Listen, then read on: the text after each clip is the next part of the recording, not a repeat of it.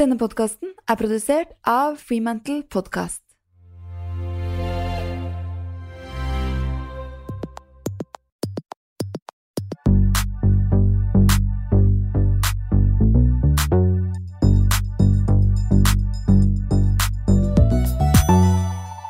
Velkommen tilbake i studio, Annette.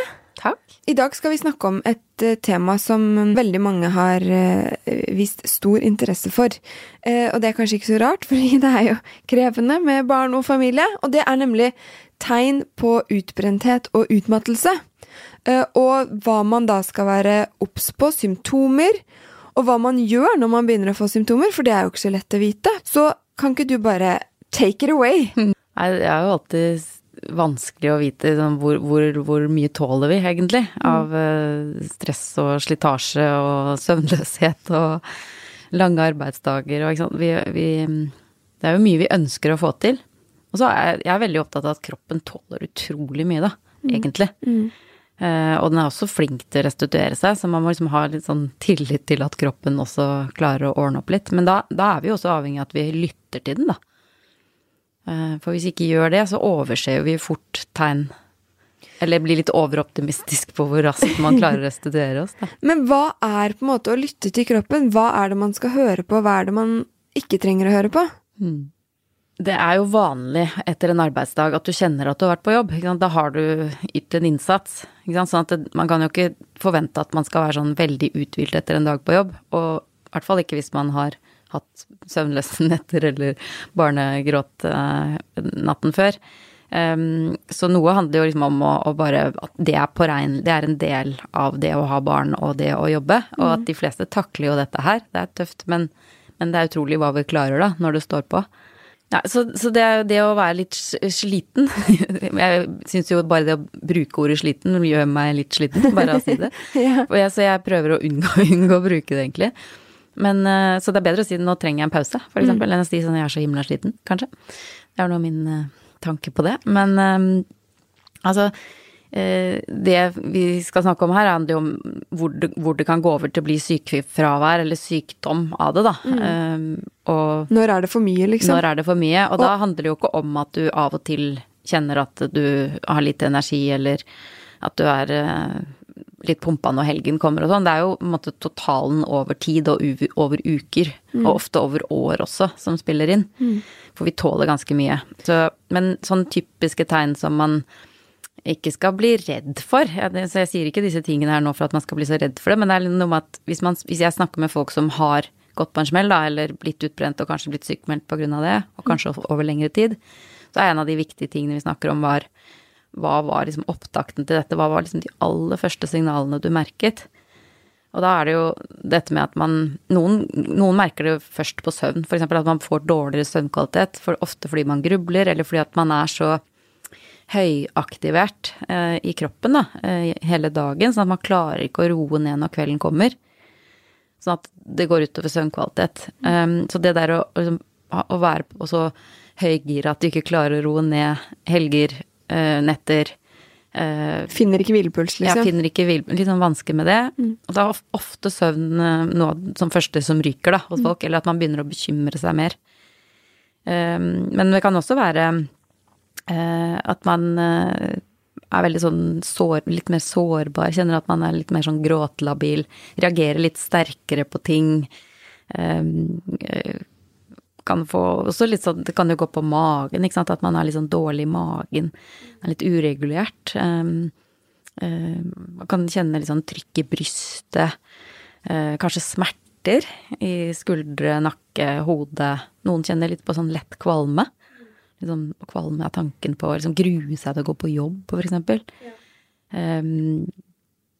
Det å ikke føle seg uthvilt etter søvn, altså at man ikke klarer å hente seg inn da.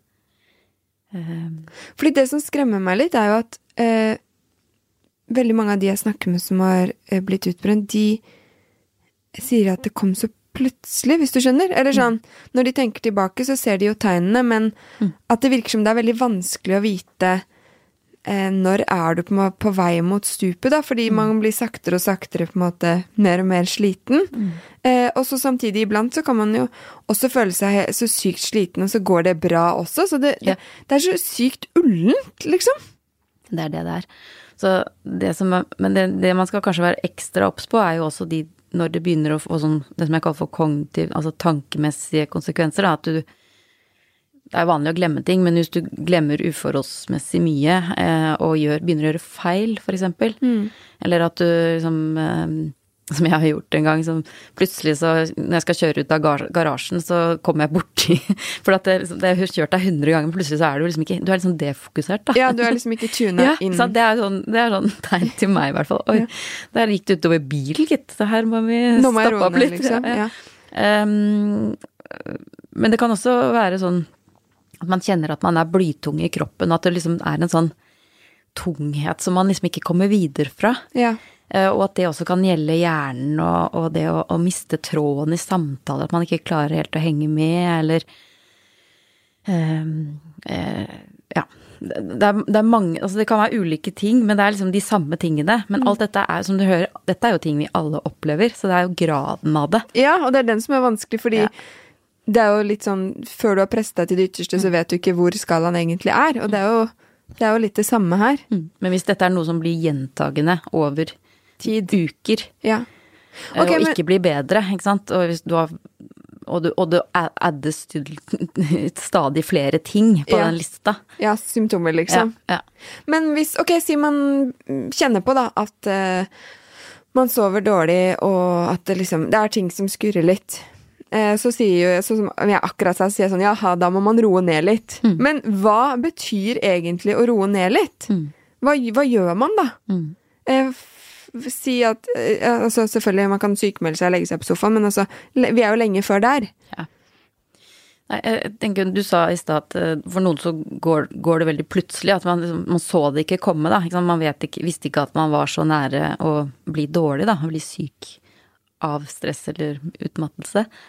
Så, men da, det som skjer er at hvis du ikke er obs på alle disse tegnene over tid, så har du en litt sånn risiko hvis det skulle skje noe ekstraordinært i livet ditt. Sånn at min erfaring er ofte at hvis folk synes det kommer veldig plutselig på, så er det ofte en eller annen sånn utløsende faktor som kommer på toppen av de der symptomene som har vart en stund da, som gjør at du har ikke det som skal til for å liksom takle det, eller stå i det, eller man har liksom brukt opp reservene, liksom. Ingen buffer da. Nei. Så jeg snakker ofte med folk om at man skal, hvis du over tid da kan se at du har hatt en kurve hvor du har bygget energi, og så har du brukt, og så brukt, og så har den gått bare nedover egentlig. Så må man prøve å snu den da, sånn at man bruker, men bruker i riktig retning, så det går opp og over en kritisk grense. Spiral, liksom. Ja. Hva er det mest effektive man kan gjøre da for å dra i bremsen? Nei, det er jo stoppe opp og kartlegge, liksom, hva er det som skjer med meg nå? Hva er det egentlig jeg kjenner på? Hvordan kjennes det i kroppen? Hvordan kjennes det i hodet? Er det mulig, hva er mulig å gjøre noe med her nå? Er det noe jeg kan ta kontroll på? Det er gjerne de tingene man bør starte med da. Ja. Ikke sant? Noen tar jo kontakt med fastlege, eller som hos Moment da, hvor jeg jobber, så tar jo folk kontakt for en samtale med en arbeidspsykolog som er ekspert på å gjøre disse analysene sammen med deg da. Og kan få noen konkrete råd på hva som er lurt å gjøre. Og da skiller jeg ofte mellom å liksom, hjelpe folk å bremse ned, og det å liksom, vurdere når må de dra i brekket, ikke sant? Fordi at det er for mange gule flagg eller røde flagg da. Som kanskje folk må ha litt hjelp til å se noen ganger. Ja, for det er jo litt vondt å innse også. Ja, og så er det ofte veldig, det er jo bare arbeidsomme, flinke folk som kan bli så utbrent og overarbeidet da, ikke sant? Ja. Sånn at de vi møter der er jo ofte flinke folk, og da er det jo veldig koblet på en sånn nederlagsfølelse. Men hvis man kan klare å redefinere litt sånn hva har skjedd, og hva skal prosjektet være, så handler det om, er du overarbeidet, så er det jo fordi at du har vært litt for flink en periode, og så det tid for restitusjon. Så jeg bruker ofte sånn toppidrettsmetafor, da, ikke sant? At du litt overtrent, ikke sant? Du har konkurrert litt mye, du har vært med i for mange renn. Ja, rett og slett. Og nå må du ha litt mer sånn restitusjonstrening og rolige dager, ikke sant? Og så det jo sånn da at man kan jo ikke sykemeldes fra privatlivet sitt, Nei. men man kan sykemeldes fra jobb. Men det veldig sjelden at det første vi tenker på sykemelding fra jobb, da det liksom ta en prat med lederen din. Ofte så det ikke lederens krav som de sterkeste, det jo en selv. Ja, de indre. Ja, de indre, ikke sant? Ja. Og den kritikeren der. Og så mye flotte ledere rundt omkring som skjønner dette, og som har kjent på akkurat det samme ofte. Ja. Så hvis man tør å være litt åpen på, hvis nå har jeg så problemer med å huske, jeg kjenner at jeg liksom frynsete i møter og i kantina, liksom, jeg kjenner meg ikke igjen, ikke sant? Det ikke sikkert du trenger å si alt det heller, men bare kjenne at nå har jeg mindre energi, jeg har ikke overskudd, jeg vet ikke hva jeg skal prioritere, så det å få hjelp til å prioritere og kanskje få senket de kravene da, igjen som jeg snakket om i de andre episodene her, forholdet mellom hvilke krav du står overfor, indre eller ytre, og opplevd følelse av kontroll. Hvis du kan prøve å senke kravene, øke forutsigbarheten, og øke sosial støtte, enten fra leder eller hjemmebane eller hvem det måtte være, så vil det jo være mye lettere å håndtere det stresset som kroppen står i. Og på en måte få reversert det litt da. Men det jo også, hvis et stress har pågått over lang tid, eller man gradvis har bygget ned energibasen sin, så må du jo beregne litt tid på å hente deg inn også. Veldig mange sliter jo litt med den der utålmodigheten. Ta seg tid, liksom. Ja, ikke sant? Og at det passer jo ikke nå. Nå har jeg hvilt en uke. Ja. Og noen ganger så det nok, ikke sant? Hvis man tar tak i det tidlig, og så så kan det være, altså utmattelsestendenser det jo veldig mange tilstander, også somatiske sykdommer og sånn som kan bidra til det. Så jeg snakker jo alltid med folk om, du må kanskje ta noen blodprøver, må sjekke at alt greit, hvordan det med stoffskiftet ditt, har du noen mangler? Ja, jernmangel. Ja, et eller annet, ikke sant? Eller det noe du faktisk må følge opp helsemessig da, så man ikke, alt ikke psykologi da, man kan liksom knagge mye på det, men man må sjekke også fysisk helse da. Og så tenker jeg jo veldig for psykolog i alle former og fasonger, at hvis man måtte, for det kan jo være vanskelig å rydde opp i seg selv hvis man veldig sliten også. At man skal ikke undervurdere det med å faktisk bruke, det kan jo koste litt penger, for det tar jo lang tid hos fastlegen å få psykolog, men en psykologtime eller to kan gjøre veldig stor forskjell, og få hjelp til å rydde og se ting litt utenifra da. Eller hvis man har noen gode venninner, eller liksom få snakket om det, få litt sånn utenforstående hjelp. Ja, for noe av det første som ryker når man stresset utmatta, det jo altså evnen til å tenke klart, ikke sant? Og se ting i perspektiv og sette ting sammen, ikke sant? Sånn at det å få snakke med et klokt menneske, enten det en profesjonell eller en du stoler på, som kan hjelpe deg, det veldig lurt. Og så bare det å få satt ord på det, sagt noe høyt, og høre deg selv si noe, ikke sant? Det har jeg jo flere eksempler på folk jeg kommer med, bare når jeg hører det nå, så jeg skjønner jo hvorfor jeg så sliten, ikke sant? Og noen ganger så ber jeg folk om å vise meg kalenderen, ikke sant? Hvordan ser dagen din ut, eller hvordan var gårsdagen for deg? Når hvilte du, når tok du pause? Og så kan folk også komme ut med liksom noen sånne konkrete ting de kan prøve ut da, for å se om man bare kan bremse litt ned, at det nok. Hvis man gjør det lenge nok, så trenger man kanskje ikke dra i brekket. Dra i bekket, tenker jeg sånn sykefraværsting da.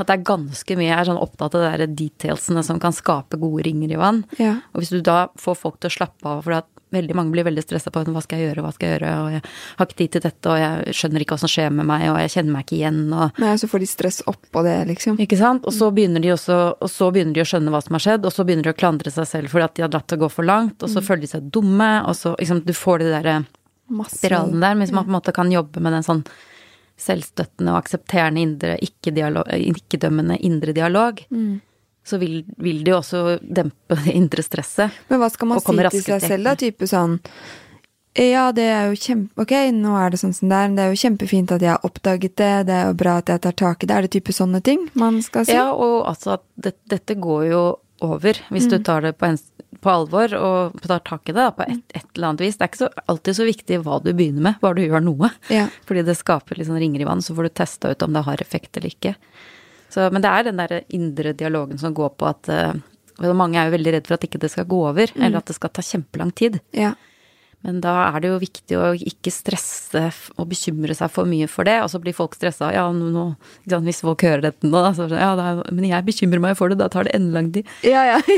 Men da er det noe med å bare anerkjenne at du bekymrer deg, da, ikke sant? Og så hvis de setter seg fast, så finnes det utrolig mye fin hjelp å få. Ja. Og så tenker jeg, kan det ikke også være noe å begynne med de 5 punktene som vi snakker om i episode 1, som en basis liksom, for å få det bedre? Absolutt. Og så en annen ting jeg også tenkte på er at jeg har jo en mann som er ganske sånn tydelig når han ser at det blir for mye for meg. Og jeg må jo si at jeg blir jo ganske sur hver gang han påpeker det. Eller hvis noen andre påpeker det. Eller liksom sånn, det er jo at man kanskje er litt forberedt på at det er jo ikke så digg, liksom. Fordi man vil jo ha kontroll, på en måte. Eller jeg vil i hvert fall gjerne tro at jeg har kontroll og balanse. Ja. Så hvis noen andre sier at jeg ser at liksom, nå glemmer du å hente barn, og hvor er det? Altså, det her henger ikke ting sammen, så blir jeg jo gretten, liksom. Ja, og det er jo ofte et symptom i seg selv, da. At du ikke tåler den type tilbakemeldinger så veldig godt. Ja. Fordi man blir sår og er litt irritabel og sånn. Og er litt nede, så bare, hvis dere kjenner på det, så vær forberedt på at dere kanskje ikke lyser opp når dere setter i gang prosessen. Ja, nei, men jeg synes det er en god start. Ja. Så det er jo ofte mangel på hvile, mangel på tydelig nok variasjon i belastning da, for kroppen som trigger utmattelse, at du liksom har for lik belastning på feil sted over tid. På feil sted, ja.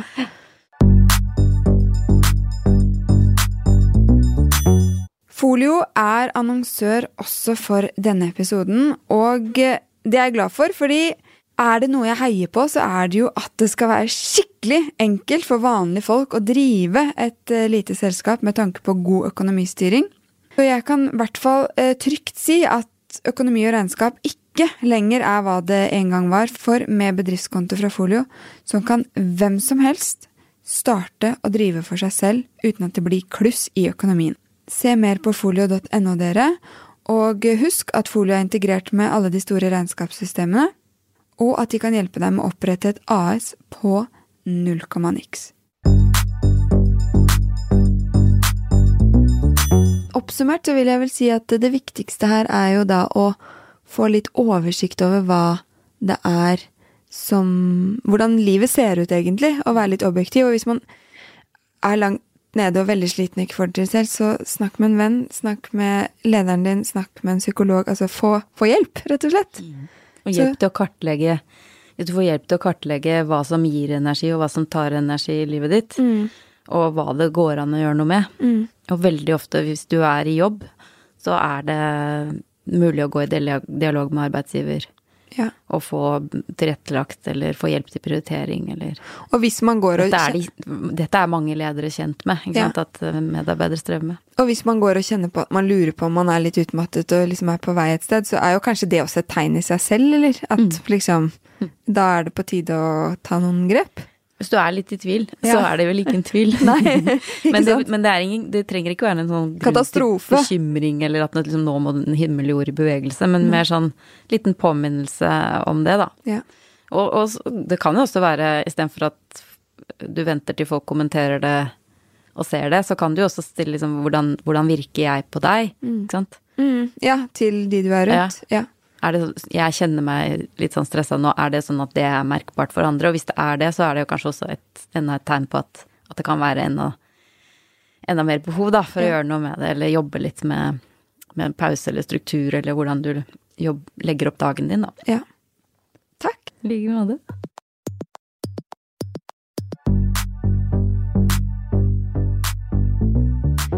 Takk for at du har hørt på Mamma jobber. Hvis du har tips til inspirerende mammaer som du ser rundt deg, som jeg bør prate med, så send meg en DM eller en mail. Husk å følge på Instagram, for der skjer det masse gjennom uken. Gi podcasten kjempegjerne stjerner hvis du likte den. Og så må jeg bare ønske deg en fortsatt god dag, eller kveld, eller morgen, og så høres vi neste uke.